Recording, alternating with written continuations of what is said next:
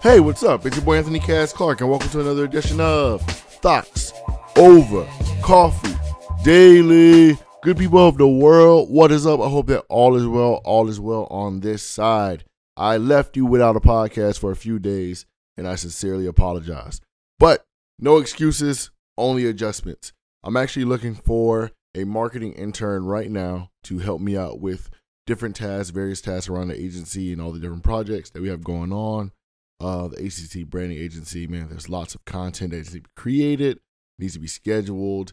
Someone who I can just bounce ideas back and forth with, someone to get in the trenches and get muddy with me. And, we're shooting for the same goal. So if you know someone who may be interested in being involved in a growing agency, learning the marketing field, learning new things, working in an exciting environment with exciting clients, let me know. Tell them to send me an email at aclark@accbranding.com, and I'll get right back to them. Or they can shoot me a DM on Instagram, CASS4QL. Now, besides that, I'm back with a new exciting podcast. This one comes from How I Built This, NPR's How I Built This, featuring Dave Dahl, the founder and partner of Dave's Killer Bread.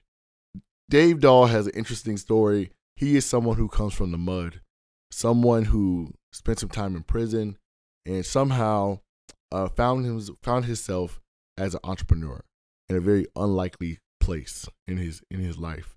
And he worked through some things, some incredibly treacherous times. Dave is someone who has seen extreme highs and also has seen extreme lows. Dave has let his life story play out for everyone to see on a national stage, and he is all about changing people. He's all about changing the world. And so you can appreciate him in his mission by kind of putting his experiences out there for you to learn from. And I won't do too much talking, but I am back from vacation, back from my family reunion, and I am back in the trenches. So more podcasts to come. I want you guys to enjoy your day, enjoy this podcast. And like I always say, get those gems, write them down if you have to. Without further ado, here it is. NPR's How I Built This podcast featuring Dave Dahl, founder and partner of Dave's Killer Bread. Here we go.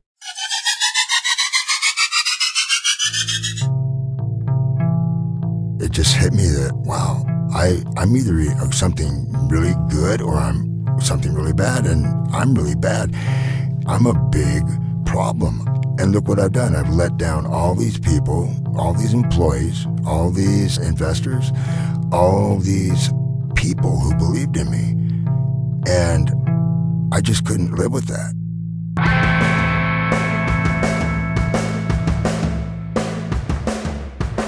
From NPR, it's How I Built This, a show about innovators, entrepreneurs, idealists, and the stories behind the movements they built. I'm Guy Raz, and on the show today, how Dave Dahl, after years of prison and drug use, turned his life around by baking loaves of healthy whole wheat bread, Dave's Killer Bread. So, if there's one clear lesson we've learned from making this show, it's this. The story matters. It's the why you do what you do. But more importantly, it's the thing that allows your customers to deepen their connection to your product or brand. But companies and businesses don't always put their stories on the label. Think about Roxanne Quimby selling beeswax candles and lip balm at farmers markets in Maine while trying to scale up Burt's Bees. Or how Steve Ells wandered past a burrito shop in San Francisco's Mission District in the late 1980s and came up with Chipotle. Now, it's highly unlikely that you buy Burt's Bees products or a Chipotle burrito because of these stories. If you're a fan of either company, you probably just like what they make. But in the case of Dave's Killer Bread, the story was crucial to its early success, and it was printed on the wrapper of every loaf. And his story has more struggle than probably any story we've featured on this show so far.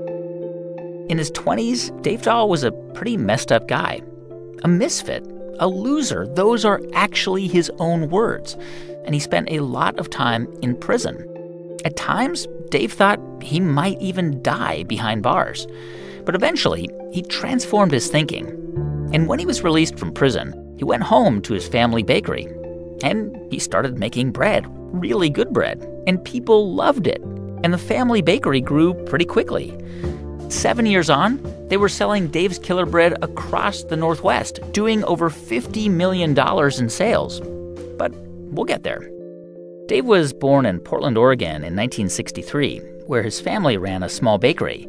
His mom and dad were Seventh-day Adventists. It's a denomination known to practice a really healthy diet. No alcohol, no caffeine, and lots of grains. And Dave's family? They were very conservative. My mom was very religious. My dad was a believer. They were very strict, and we were expected to be honest. We were taught to be truthful. We were taught not to fight. You know, everything was about getting ready for the afterlife, for heaven. What did your parents do for a living? What was their business? Well, they were bakers, and my dad was a hardworking man. He did lots of different jobs, odd jobs, until he was able to muster up enough money to buy a bakery that was failing, and that's where he started back in the 50s. And so they did a lot of birthday cakes and donuts even and all that stuff. But at some point, my dad decided that he wanted to do more whole grains and no animal fats. It was revolutionary at the time. Yeah. But that was definitely the Seventh-day Adventist influence. So because of their religious sort of views, he's thinking, I'm going to start making, healthier whole grain breads, which must have been kind of a hippy-dippy thing in the late 60s, early 70s, right? Yeah, that's a funny thing, because my dad was the opposite of a hippie. He did try to go with more of a liberal mindset for a while, but he couldn't stand hippies. He would just get so upset that these hippies, when he would go... Why? Well, he had to like them because they were keeping him, in business. Yeah. But he just didn't... he was basically he was kind of a Nixon Republican. And are some of your earliest memories just working in the bakery with your siblings? Yeah, some of the earlier, more standout memories were maybe going and visiting my dad where he was working, because you had to be a certain age and certain size to be able to work in the bakery. You had to be able to get your hands up over the work table. And I was 9 years old when I was able to start working. Of course, I couldn't wait to start working. And what would you do at the bakery as a kid? Mainly, we had one of these cookie machines that had two rollers that would dispense cookies, and we were making natural cookies for these hippie places. And we didn't work on Saturdays because we were Seventh-day Adventists. Right. That's the day of rest, right, in church. That's right, yeah. But Sundays were wide open. That was often our biggest day of work. And, the Adventists, that was their day of recreation, was Sunday. And so I was I became more and more resentful at that young age that I wasn't able to go to these, to be a part of what my peers were doing. But, we worked our butts off on Sundays. And his bakery was not, hugely profitable, right? You did not grow up not at all with lots of money, right? No, we worked for our little bit of money. I remember starting at 25 cents an hour, and part of that 25 cents went to paying for my school and clothes. So when do you remember, at what age do you remember starting to kind of rebel against your parents? It must have been about 11 or 12, probably 12 by the time I started looking at things as I don't believe this stuff. And I read the Bible. I was very sincere about it. I made a decision when I started having doubts that I would just read the Bible and hopefully God would tell me, what I needed to know. And it didn't work. It just gave me more doubts. And so I started being more and more, fighting with my dad and mom, probably by the time I was 13, 14. And my mom was just really bummed out about it. She tried everything she could to try to help me, to get back to the faith. And my dad was just mad. He was just angry. Yeah. I mean, it sounds like at that point it was probably sort of typical teenage rebellion.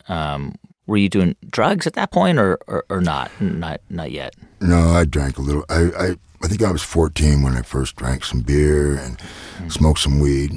Eventually, it got to be more and more of that. None of it really agreed with me. It didn't do me any favors. But at this point, I was trying to find my way outside of the Adventist world. And I was finding other misfits. Did you finish high school? No, I took off on a trip on the second day of my senior year. Took off cross country, got stuck in Nebraska, and turned around, came back. Wait, you just decided to just go on on a bus or just by yourself? No, hitchhiking. I always was I always wanted to throw myself into situations and see what happens. And so I was 17, and I took off on this trip, and I was about as naive and green about life as you could get. And it started a sort of a lifelong thing of running away from things and going somewhere and having to run away from there, Everywhere I went, I was running away, but, there I was every time. Wow. I guess pretty soon after you kind of dropped out of high school and were trying to figure things out, you decided to enlist in the Marines, right? Yeah. It was just one more grass is greener on the other side kind of an idea. And a friend of mine went into the Marines. He was another misfit like me, another, we would call ourselves losers, I guess. And he went in the Marines, and it was just, he came back transformed. It's the first transformation I ever saw in my life. And I thought, wow, they can make a man out of me too, right? But I went in the Marines, and I wasn't ready for that. I just got hell. I got hell from those drill instructors. And I couldn't take it. I wasn't built for it in those days. I didn't have a thick skin at all, and I eventually took off, ran from there. So you head back to Portland after that, and what did you do? What do you remember about that time? Wasn't too long after that I ended up getting married. It was just another crazy idea, and I met my first daughter's mother. And we got married, and I was drinking, and at this point I probably started doing the cocaine. I was just doing cocaine, but I wasn't at a serious addiction level. It was just a recreational level. So you were 22, you had a kid, and you didn't really have much of a future, many prospects for the future, I guess, at that point. No, that's exactly it. I mean, at that time, I had no perspective on you can go out and learn to create a life for yourself. But I didn't know that. I didn't see that. And I just thought, well, I was born to lose. I don't know anything. Everybody else knows more than I do. Everybody else is more built for life. And I had such ADD, and even though nobody would have called it ADD in those days, and I didn't have anyone that could diagnose me like that, I couldn't focus on a conversation. Like what we're having right now, there's no way I could have done that. Wow. And I couldn't listen to anything, and that's another problem I had in the Marine Corps is I couldn't listen, and I refused to wear glasses, and I was supposed to wear glasses, so I couldn't see the chalkboard. I mean, I was just like, a lot of stuff was converging there, and a lot of bad stuff. And I was low self-esteem, depression, and my thought was always, well, who wouldn't be depressed with a life like mine, Yeah. That's a tough time in life for most people in general. I mean, your brain is changing. There's all kinds of things happening. You're sort of all of a sudden expected to be an adult. Here you are. You've got a child, what appears to be like a growing alcohol and drug addiction and undiagnosed depression on top of that. Yeah, all those things. And then I would smoke weed, and then I would do acid, I would do LSD, and almost always it was a terrible result because your mind, you can't go into a trip like that and have a mind that's all torn up. It just gets worse and it makes you nuts. Do you remember the first time you used meth? Yes, I do. It was the best. It was my first transformation in life. It was the first time that I saw that my life could be a lot better, at least in my thinking at the time. Wow. And, of course, we called it crank in those days. And I'd always been warned that crank was only for the lowest of the low. But at that point, I was like, well, I am kind of the lowest of the low. Why don't I embrace it? And I did. And the very first time that I did the meth, put it in my arm, and I was instantly happy and ready to go and kick ass. And it made me just forget all the things that were messing me up. And I kind of just left the world that I was in, this bummer world that I was in, and went to a world where I was happy. The problem would be when I would run out, and that happened a lot. Because you didn't have money to get more, I guess, right? You didn't have a job. Yeah. At first, I was working at the bakery. This is your family bakery? Yeah. And the last thing in the world I wanted to do was be a baker. I didn't want to be what my dad was. I didn't want to be what my family was. I didn't want to be this guy. I always thought being a baker was a sissy thing, But I didn't know what else to do. Eventually, it was unsustainable. And so I lost that job, and I started doing car burglaries, then eventually business and house burglaries. To pay for the dope. And you would steal things and take them to pawn shops? Well, we had fences. I would work with guys who had a little bit more experience at this, and they would find ways to fence the things. And, I would feel guilty at times when I was robbing someone and see the fear that they had. I would feel that guilt, and I remember actually saying I'm sorry to one person, but it didn't matter. I still had to do what I had to do. So this is around 1986, 87, and this is going to sort of be the beginning of 14 years, maybe more, maybe 16 years. It comes up to just about 15 years in prison and jail. Do you remember the first time you were incarcerated for burglary? Do you remember how you felt? Were you scared? Were you? No, because by that time I had almost come to the conclusion that I was eventually going to go to prison, and that would be a good learning experience for me. And I didn't like prison, don't get me wrong, I hated it, but I also looked at it as sort of a badge of who I was now. Were you ever personally violent or angry? Was that inside of you? Growing up, there was a lot of anger in my family. That's one thing that came with the territory. The bakers, all the bakers in the family, we were all angry. Just angry with the world, with each other? I think so. With everything, yeah. I think, looking back now, I think my dad had similar problems that I had, to mine. He was probably bipolar, like me. I saw him angry and I saw him depressed. I saw him angry and I saw him depressed. So it sounds like during this period in prison, you were kind of dealing with a combination of depression and anger and addiction and just incredibly low self-esteem. Very low. I was suicidal many, many times in my life. I had been suicidal when I put that needle in my arm. And so, you got to understand that. I was back against the wall, nothing to lose when I did it. While you were, and I guess we should contextualize this a bit, while you were in prison, the family bakery was still going on, right? And your brother was involved with it. But while you were in prison, your dad passed away. Right, yeah. Were you able to go to the funeral? No, because, I was confined.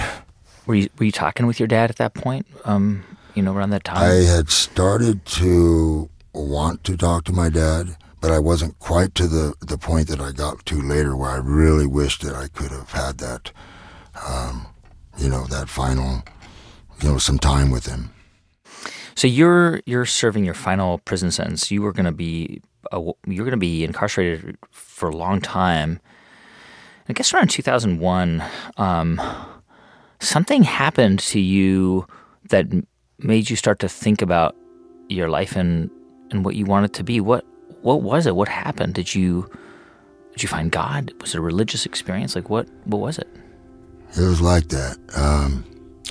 My own form of God, I guess. And I experienced enough adversity and enough time where I couldn't run away. I was either going to take myself out, I was going to find a way, because I really had decided there's no reason why I should be alive. But being at the end of my rope like I was, I finally did something that they talk about in AA, and I surrendered. And I said, well, I'm going to let these authorities who may be able to help me, I'm going to give them a chance to help me. And it was a big deal because it's like you're telling on yourself in there, The last thing you want to do is tell the authorities what's on your mind. But that was the wrong advice. The right advice was, yes, let down your guard and get some help. And it wasn't long after that I got called in, and I didn't tell him everything. I didn't say I was suicidal because I didn't want to get in more trouble. But he said, well, look, we got this stuff called Paxil. You want to try it? And I said, hell yeah, let's give it a shot. And they say it takes quite a while to take effect, but it was fairly quick with me. And sometimes I don't know how much of it was just the humility and the whole deal that it took to make that happen that changed my the sort of the placebo effect. Yeah, I think it might have been partially a placebo effect, but I think the drug did help. It worked, and I had been on a waiting list for a computer-aided drafting program, which was a vocational training opportunity, a very rare and great opportunity, I found out. At first, I was just scared to death of it. I was like, computers and, drafting, I have no idea what they're talking about. But this time, I didn't give up, and I think a lot of the reason why I didn't give up is because of those meds and because I had come to the point of acceptance of who I am, and I didn't care what other people thought of me. So I had a great time. I just started, within a couple weeks, I was having a blast in there, and that changed my life. So you're in prison, you're taking this computer-aided drafting course and design course. You are on antidepressants. You'd spent most of the previous 15 years of your life in and out of prison, but it sounds like you sort of woke up one day and you're like, I'm almost 40.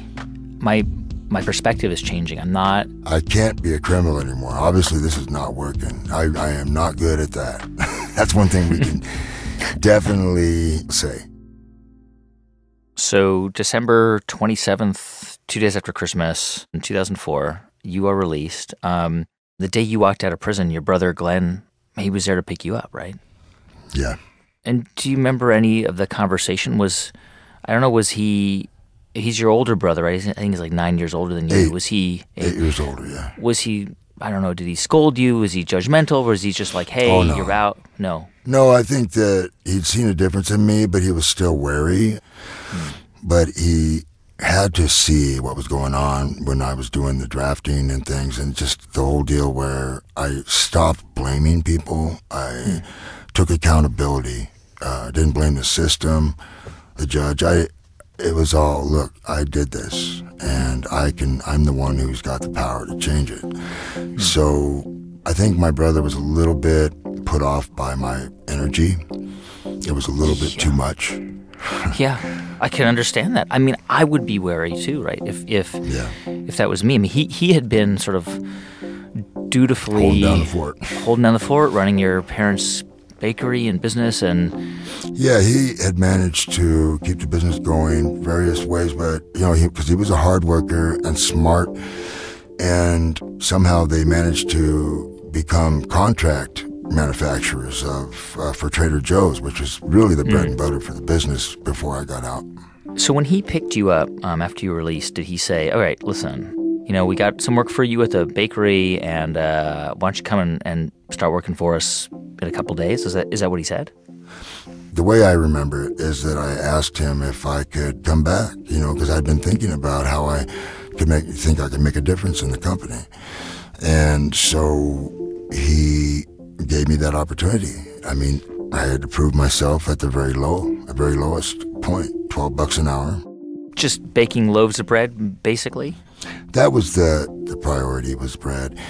His bigger thing was the marketing and how can we appeal to younger folks, We were getting eaten up by the big guys who had figured out ways to sell bread that was more popular. Sure. I mean, Glenn, he could see the writing on the wall. Like, the big companies were coming in, undercutting. I mean, their costs were far lower, and Nature Baked Bread wasn't selling. You had to do something, right? In order for this business to grow.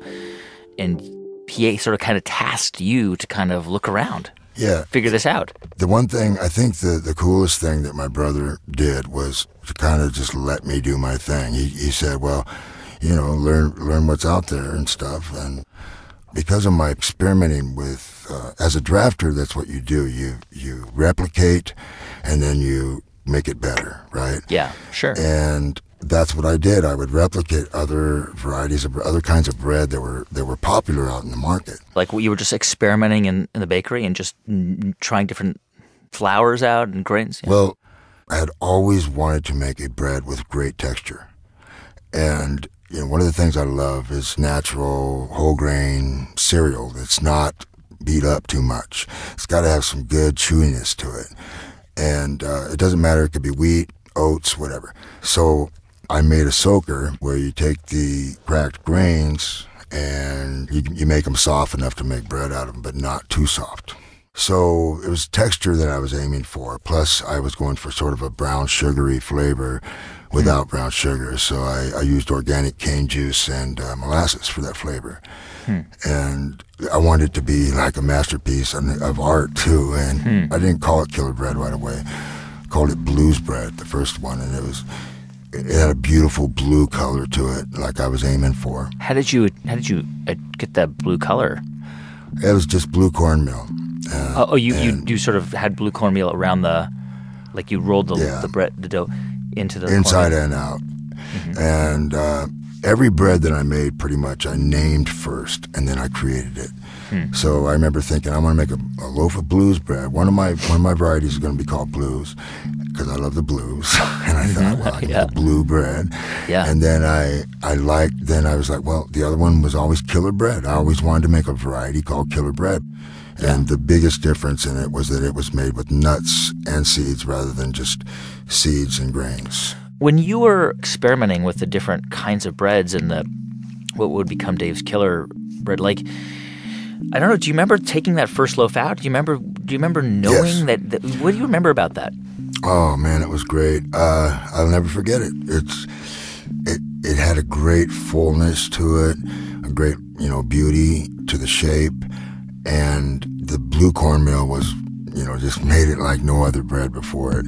It was beautiful, and I took it out of the oven. It was 5 loaves, and tasted it pretty quickly, and I was like, oh God, this is good. I mean, it fits my flavor profile, what I want. And then I gave a loaf to our maintenance guy. I think we had 25, 30 employees at the time, but the maintenance guy, he took one home, and he came back the next day, and he just couldn't stop raving about it. And I eventually got more people were starting to say, hey Dave, that's a good bread, really good bread. Can I ask you a technical question? Because obviously, right, as I've made bread and I've baked things before, and pretty much anything you take out of the oven and eat right away, whether it's a chocolate chip cookie or a piece of bread, is amazing. It's gonna be good. The test is whether it's still good 4 hours later, right? So I can imagine your bread was amazing, but this had to be bread that could sit on a shelf of a supermarket or a grocery store. So was it still great? I don't know, 5 hours later or the next day? Definitely. In fact, I hardly ever would eat it hot because that's really not a good test. of how good it is. The process of how it's done and rotated and everything. It's got to be good for 5 days on the shelf there, and then it's got to be good for a few days once they get it. Yeah. People really didn't expect it to last forever because it's natural and doesn't have chemicals in it. Yeah. So, in fact, that was my slogan: just say no to bread on drugs. And in those days, that was a pretty popular slogan. All right, so you make that loaf. Your maintenance guy comes back the next day. You know that you're onto something. And then did you go to Glenn, your brother, and say, hey, try this out. Tell me what you think.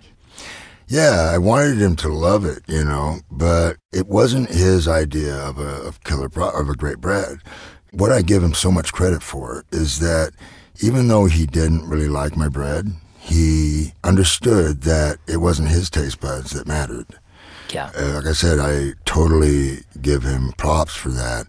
He wasn't controlling. Like most companies would say, hey, we got to keep this in this price. You can't go beyond this. And fortunately, he did not say that. I remember when we got to the point of realizing, we did a cost analysis on it, and we started realizing how much we were going to have to sell this for. And it was a more difficult bread to make than the average loaf of bread. How much did you have to sell it for? Well, we went to the farmer's market, and we sold it at $4, and the nuts and grains was $4.50 because the nuts were more expensive. Yeah, $4.50 in 2001. That's pretty expensive. Yeah, I think everybody was worried about the price, and they didn't like the bread. I mean, in the upper management of the company. Yeah, which was a pretty small company, but the people who had been around for a while, there was sort of hey, this is the way bread is, and this is not bread. So, yeah. So what we did is, it was actually an opportunity. This was actually a project that my nephew and I, this was our opportunity to build equity in the company. And that was really what my brother said. He would always own 51%, but he was going to give us an opportunity to buy into the company. And in order to buy in, we had to produce sales. We had to increase revenues. So you essentially spun off. You sort of created a separate company to sell Dave's Killer Bread. Separate brand, okay. It was actually a separate brand, but it was a whole different operation. Mm-hmm. And my nephew and myself, we ran the operation. This is Glenn's son, Shobi. Yes. Mm-hmm. And Shobi was like a prodigy kid, really smart kid. He graduated in 3 years, magna cum laude, I don't know how you even say that, from Willamette University, which is a prestigious, good university, in economics of all things. So he gets out. He's 21 years old. He gets the same year I got out of prison. He gets out of college. Wow. And he had a whole different way of looking at things. And he really didn't like me being around, but we were partners, and we managed to find ways to work together. And we had our own duties that we would do for the most part, and that kind of kept us out of each other's way. I mean, you were the guy who came up with the actual product. You came up with Dave's Killer Bread. But let's just sort of reflect on this for a moment. I mean, it's probably unlikely that, Dave's Killer Bread would have become a brand at this point without your brother and his son's business acumen. Probably, I would say it's impossible for it to happen without first of all, my dad starting what he did, even though my dad was basically a knucklehead like me and worked his butt off, but he didn't really, he wasn't really a businessman per se. He wasn't like that was his focus. He was a creator, and he was a hard worker, and that's what I see myself as. My brother and my nephew definitely had more of the, they were looking at the finances and all that stuff more. I was always passion-driven.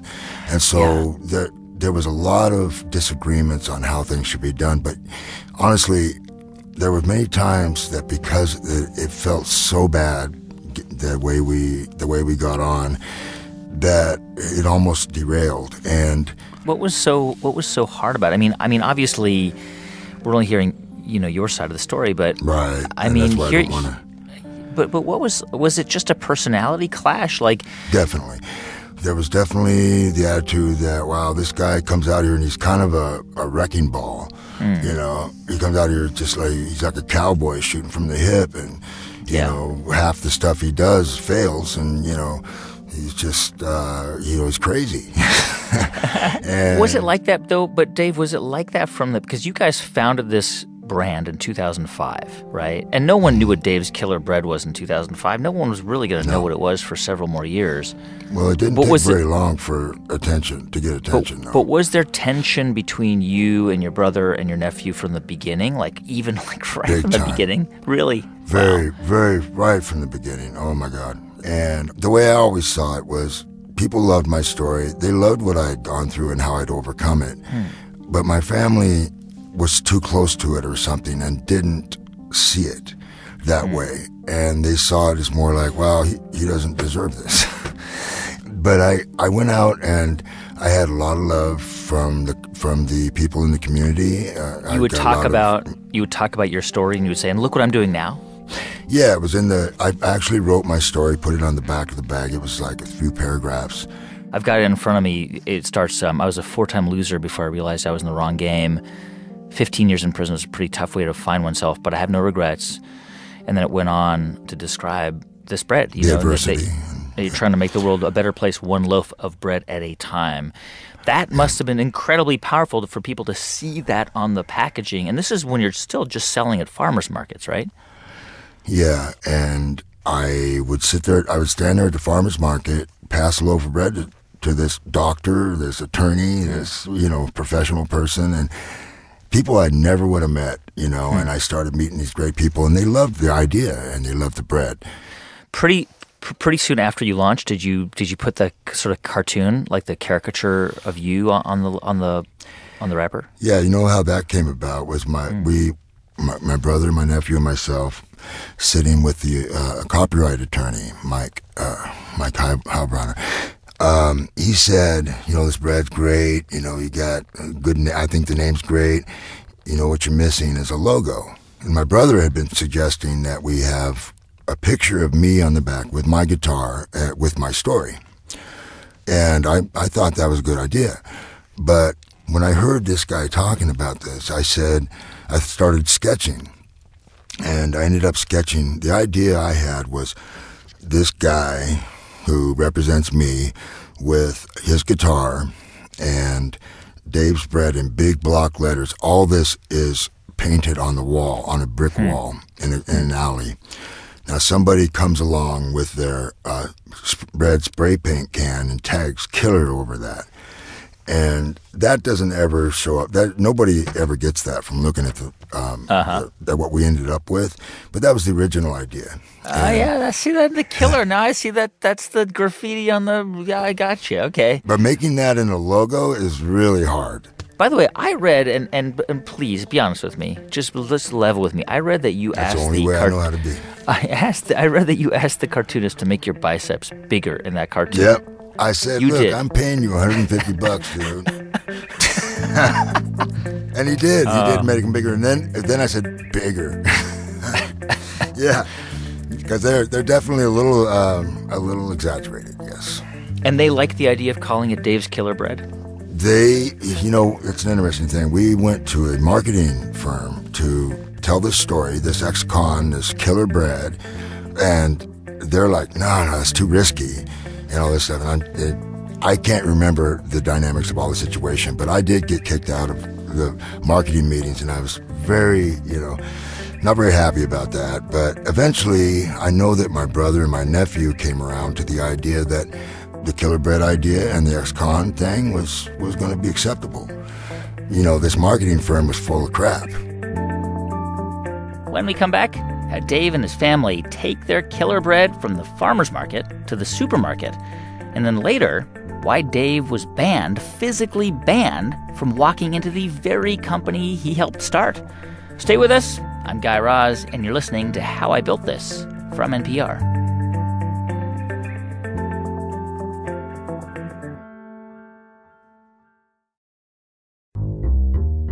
Hey, welcome back to How I Built This from NPR. I'm Guy Raz. So in 2005, Dave's Killer Bread is getting more popular. The loaves are selling, there's media attention, and people love the story of Dave Dahl, the ex-con who turned his life around with bread.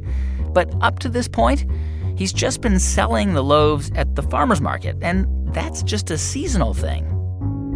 As the market was coming to a close around November-ish, people were like, well, how are we gonna have this bread, afterwards? Yeah. And he was like, well, I thought you never ask. Tell your local stores, tell the stores you buy at, tell them you want the bread there. And they did, and they started, and we got into one small co-op, and we got into one vegan grocery, and then in a couple more months, we got into New Seasons, which was like the first big break. But it was a lot of work. It was a lot of work doing all those demos. Oh, my God. I think, so you launched this with your brother and your nephew. It's got about 30 employees. Obviously, you're sort of a side project of Nature Bake, right? At that time, yes. Mm-hmm. At that time. It may not have felt fast, but like when you look back on it, like within, I think, 5 years, you have 190 employees working for you. What was the turning point? Do you remember when it just started to just blow up? We were at a small location. We had a 15,000 square foot facility that was making Nature Bake when I got out of prison. And within a very short time, we outgrew that. And we had to find time on the floor. We had to share our time with Nature Bake production, and we had entirely different crews, and they were actually kind of at each other's throats, kind of like my brother and my nephew. Right. And we moved out of there. I don't know how many employees. We probably had 100 employees or so. I don't think we even had 100 at the time, probably 50 when we moved out of there. To Bob's Red Mill's old facility. We've known Bob forever, and we go back a long ways. We know Bob. He's been on the show. Yeah, I know. I heard it. I heard the whole episode, and I enjoyed it. And Bob is great. He's a wonderful guy. In fact, my dad was Bob's first whole wheat flour wholesale customer. Wow. So you guys move into an old Bob's Red Mill facility to expand production of Dave's Killer Bread? Yeah, and the biggest challenge we had at this point, and this was like 2007, 8, I can't remember for sure. My brother needed to get, I didn't have any credit, I didn't have anything. Sure. So, Shobi was young and didn't really have anything established. So Glenn had to go to the bank, put up his house, and couldn't get our regular bank, one of the biggest banks in the country, wouldn't take a chance on us. Yeah. So we had to get a local bank who was willing to, take that chance at a fairly high interest rate. It cost us $1.5 million to move to this new facility, and $1.5 million to us then was a lot of money. Sure. And there was no cash flow to support that. It was all based on the future. So he basically had to take out a second mortgage or a line of credit against his house to fuel the bit, right, to get some capital to fund the business. Yeah, and his house wasn't enough to completely collateralize that. They had to take a chance on everything. I mean, but they would have owned everything if we hadn't made it. So how are you able to get any equity in the company if you had no cash? Like, how are you able to get any ownership over this? Eventually, my brother sold it to us for our percentage of the valuation of the business at the time that we started our project. Right. And instead of owning a larger percentage of Dave's Killer Bread, I settled on a smaller percentage of the entire company. Of Nature Bake. Yes, and I'm very glad I did. So how did you guys continue to expand, like into like bigger chains like Costco? Like how did you do that? Well, Costco, I would get these letters. I got this email from somebody at Costco, a buyer, saying, our customers are asking for your bread, and we would like you, to come up and present to us. Well, we were still at the old facility with 15,000 square feet, and absolutely no way we were going to be able to handle Costco then. But the fact that we had Costco coming was a big factor in how we got that loan. Sure. But still, actually executing the idea was a whole nother matter. It took us a long time to finally reach a deal and finally have the ability to produce enough bread to meet Costco demand. And we just kept working and working and working and promoting, and we're able to secure partners in co-manufacturing. Essentially other facilities that would bake your recipe to your specifications, because you couldn't possibly have done that all on your own for Costco, right? Just the scale was going to be impossible. No, and I'll tell you what, man, when you have a culture of a product, trying to get another culture to adopt it is a whole nother challenge. And to create that product and to have consistent quality was a real bear. I would go and see the operation, surprise them, and I was very unpleasantly surprised myself sometimes until we were able to get it right. But people will cut corners when they get a chance, and so we worked our asses off to make sure that didn't happen. So the Costco deal, clearly transformational, because you had to scale up fast. You had to increase the number of employees, and it was going to create a huge revenue stream, a huge windfall. At a certain point, about a third of your workforce, so now you're getting close to 300 people, were ex-cons. Like, was that a deliberate thing? Like, did you think, let's start hiring other ex-convicts to work it? Because it's really hard to get a job when you've got a record, when you're an ex-con. It was, especially then. It's gotten a little better now. You know, I had a certain mentality about that came from my own experience of having transformed my life. I was like, you know, this is a real thing. People do change, and when they're ready, how great would it be to give them that opportunity, and then we get an amazing employee. So it just made sense to hire some of them, but that wasn't something we were aiming for. But you know, once the temporary services, and that's how we recruited our people generally. Sure. Once they found out that we were felon friendly, it was funny. That's all they sent us. That's all they sent you. We were hiring so fast that, you know, we ended up hiring a lot more felons, and it just worked out.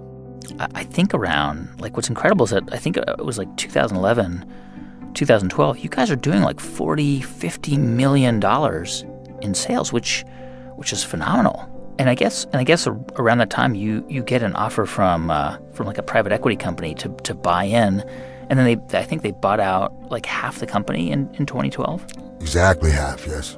But I think around this time, like the relationship between you and your brother and your nephew was so bad that at times you guys were literally emailing each other in the same office, which from an outside perspective, it just seems so sad. Like I think people would say, but guys, you're so successful. Like, this bread is doing so great. You're hiring ex-convicts. Like, are you seriously not getting along? Like, it just seems so weird. But then, of course, family dynamics are complicated. They are. I don't even know how to explain it.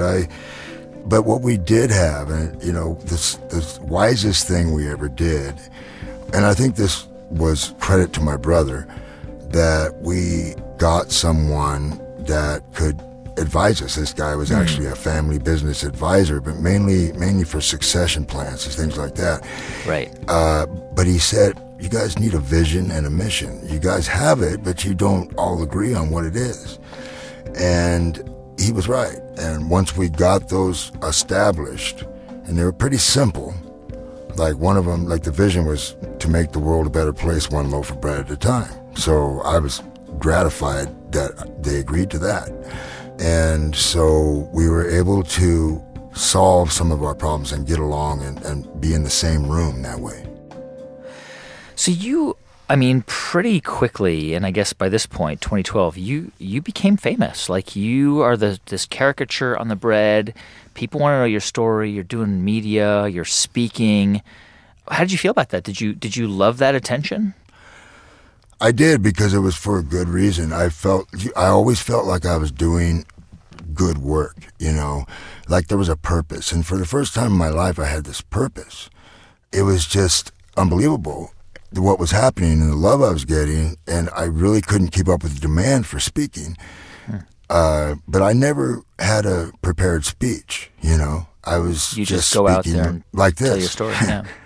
So as your profile was growing, Do you think that it must have had an impact on your own ego, right? This is natural. Like it's normal. Like the more attention you get, the more people hanging out, the more people telling you you're amazing, the more people saying you're awesome, you're great. Oh, Dave, this, it probably did inflate your ego, right? And I tried, the thing that helped me so much with my transformation in life, the two things were acceptance and humility.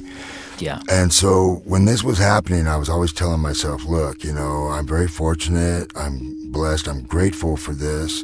I was always trying to tell myself that. And unfortunately, I took my first vacation a few years into this, went to Mexico, and I discovered tequila. And it took me years for it to happen, to graduate to a level where I was really an full-blown alcoholic. But you were drinking all along, even after you got out of prison in 04? Yeah, and a beer or two here and there. Yeah, right. Other people would get wasted. But not drugs. You were done with drugs. No. But it wasn't until things got a little easier. It got easier, and I had more employees doing my work. And eventually, it was easier to drink and just be a drinker. And look, I'm successful. I'm kind of a rock star. See, there you go. There's that bad, creeping mentality right there. And so I can afford to do this. And I even would call myself the Ozzy of bread, I'd go speak to a group of kids, like a high school or whatever, and then right afterwards I'd celebrate by drinking half a fifth of tequila. And then I'd drink another half later, and then eventually it was a half gallon. 2013, I think safe to say, was a pretty rough year for you. And I want to talk about two things that happened that year. There was a moment that year where you were outside of a store, of Dave's Killer Bread, of a facility in Portland, and maybe you were drunk, or you were having kind of a manic episode. I hadn't drank for several weeks at that point. I showed up that day. I had decided that day that I was going to go against the new CEO's mandate that I was not supposed to be on the property. Now, I was very resentful about this. They didn't want you on the property because they felt you were disruptive at that point? Yeah, they just... Well, one of the things that happened was, before this, I had gone up to my cabin. I had this cabin on Mount Hood, and I had taken some guys with me, and one of the guys I took with me, I shouldn't have. He's an old buddy that we were dope buddies way back in the day. And we're up at the cabin. Long story short, he leaves. He left in your car, right? In my car. And I let him. It wasn't like he stole it. I was too drunk to even use my head.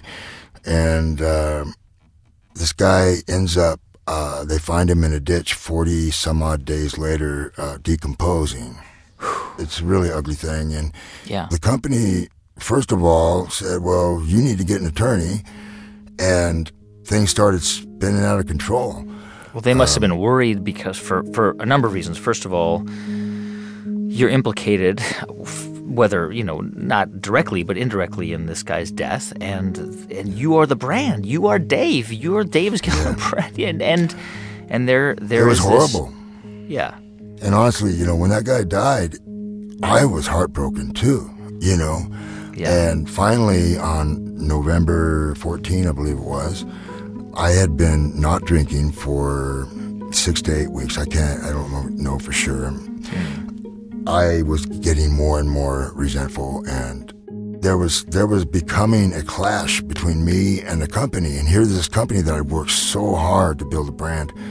So I'm feeling this loss. I'm losing my company, losing my bread, my baby, and one thing's leading to another. And finally, that day, I showed up at bread quarters, we call it, and I'm not quite, level, in my mind.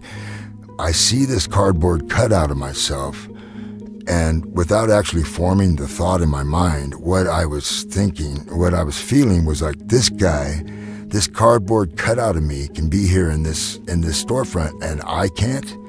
And so I punched it. I never liked it anyway, so I punched it. And it didn't make any sense. None of it makes any sense. But at the time, I realized it was just resentment and anger. And the day just got worse from there. Wow. Yeah, I mean, it got a lot worse. Like you ended up, I think later that night, you ended up ramming your SUV into 2 cop cars. Yeah. And you were arrested. I went to jail for like 36 hours, and I was seeing all this stuff about me on TV, and I wasn't, I was freaky. But my attorney tells me, look, dude, you have to check in to Cedar Hills Hospital, mental hospital, because you're not quite right. So eventually I did follow his advice. I went there and checked in and stayed there for like 2.5 weeks, and it was a good move. So this is now the beginning of the next episode of your rebirth, because you'd already had that rebirth in 2001 in prison, and you kind of had this amazing run of success, and then you crashed really hard. Yeah, after that 2.5 weeks in the hospital, in which I was very hypomanic and just like a laughing, joking knucklehead, I was back in my home. I hit the bottom. I hit the most painful bottom I had ever hit. And it was after I read this story about myself in the Willamette Week called Breaking Bread, which was Breaking Bad. Yeah, sure, I read it. Yeah. And I read that. I thought, well, that's funny, Breaking Bread, and it's with the Breaking Bad logo. And I go, that's cool. And I was still in a good frame of mind, and then, or I wouldn't say good frame of mind, but happy, until I read that article, and it was the worst thing I'd ever seen about myself. And it just hit me that, wow, I'm a big problem. I'm either something really good or I'm something really bad, and I'm really bad. And look what I've done. I've let down all these people, all these employees, all these investors, all these people who believed in me. And I just couldn't live with that. It just hit me so hard. And it took me a while to come out of that depression. I mean, it really speaks to this idea that, because at this point, you had you already had some money. Like, you were clearly going to become a wealthy man. And I was already a wealthy man at this point. I mean, we'd sold the first half of the business. I mean, it speaks to this idea that money doesn't solve everything, and oftentimes can exacerbate things, right? It's like, because from the outside, somebody might say, Dave, your life is set. Like, how you're could you set. do that? How could you screw that up? Yeah, right. And you're saying, but you can't understand, because I can't even understand. Like, you probably couldn't even explain to yourself what was going on. No, it's a unique and over the moon set of circumstances. Yeah. But money has nothing to do with happiness. It never has. I knew that from the beginning because I was so happy without ever making any money. I am used to having money now, so I would hate to be without it. But really, things are good because I'm good, in my space. At that point, after you hit that low, did you decide to do Alcoholics Anonymous? That you really had to do something? I didn't really have a choice. I've liked Alcoholics Anonymous. The 12 steps are just great, very meaningful to me. I would probably go anyway at this point, but it's something I have to do. Is it a struggle for you every day to avoid alcohol? It has been at times, but not for quite a while. One of the things that I have as an insurance policy, and I believe it helps, is Vivitrol. That's the brand name of this thing that's kind of a modern antabuse. You take a shot. I take a shot every month. What is it? It's a medication that sort of inhibits your desire to drink? Yeah, you're not supposed to enjoy. You wouldn't really enjoy yourself on it if you did it. So why screw around with it when it's not even going to be a good experience? And so that's a very good deterrent. So you are right now, at this point in your life, in recovery still and really working at it. The company entirely sold. So Dave's Killer Bread, no longer owned by the family. I think it sold for almost $300 million. And you... $275, yeah. Wow. Your nephew Shobi went on to do other ventures, and he's involved in investing. You've got an art gallery in Portland. What's your relationship like with your brother Glenn and your nephew Shobi these days? Well, it's in limbo, I guess. I haven't. I would like to think that someday we will be more family than just like former business partners, but it's not. We just don't talk. Sometimes we have family gatherings that have nothing to do with, that are not put on by any of us, and we might meet up there. But what I want to do, this is weird, I'm telling you this instead of them, but I just want something real to happen. You know, I don't want to force anything, and I just hope to have at the end of this, before we all die, you know, especially my brother and myself, you know, that we're going to find something, some peace, you know. I mean, when you think about your story, it's an amazing story, the ups and the downs and all that you've been through, which I think a lot of people can identify with, because this is not a simple story of going from one success to another success. Like you've had a lot of ups and downs, and you're open about it and you're honest about it. So first of all, thank you for that. I've realized the power of that. I realized it really early on that, look, people cared about the story, and if it wouldn't have been for the bread, the story probably wouldn't have mattered that much. But anyway, it feels good to talk about it. How much of what happened to you, I mean, the success of the company, the good sides of what happened, do you think are because of your hard work and your intelligence and your skill, and how much of it do you think is because of luck and the luck that, you know, Shobi and Glenn were there to, you know, to sort of see in that product a potential, something that potentially be big? Yeah, a lot of bad luck before it was good luck. And when it comes to being a millionaire and becoming a very successful businessman, that is not something that would have happened probably without, you know, having those associations. But who knows where it would have gone. See, because the miracle of all this was the transformation I had in prison. That was what mattered, because my mind was free. I felt free. And having a contrast between the adversity that I'd had in my life and what I was going through, and I mean, just being able to create and just keep working towards something, you know, that was the miracle to me. That's Dave Dahl, co-founder of Dave's Killer Bread. By the way, the cartoon version of Dave is still on every package of the bread. Biceps as big as ever. Dave no longer has the mustache that's on the package, but he still does play his guitar. His band's name, Dave Dahl and the Killer Granddaddies. And here they are.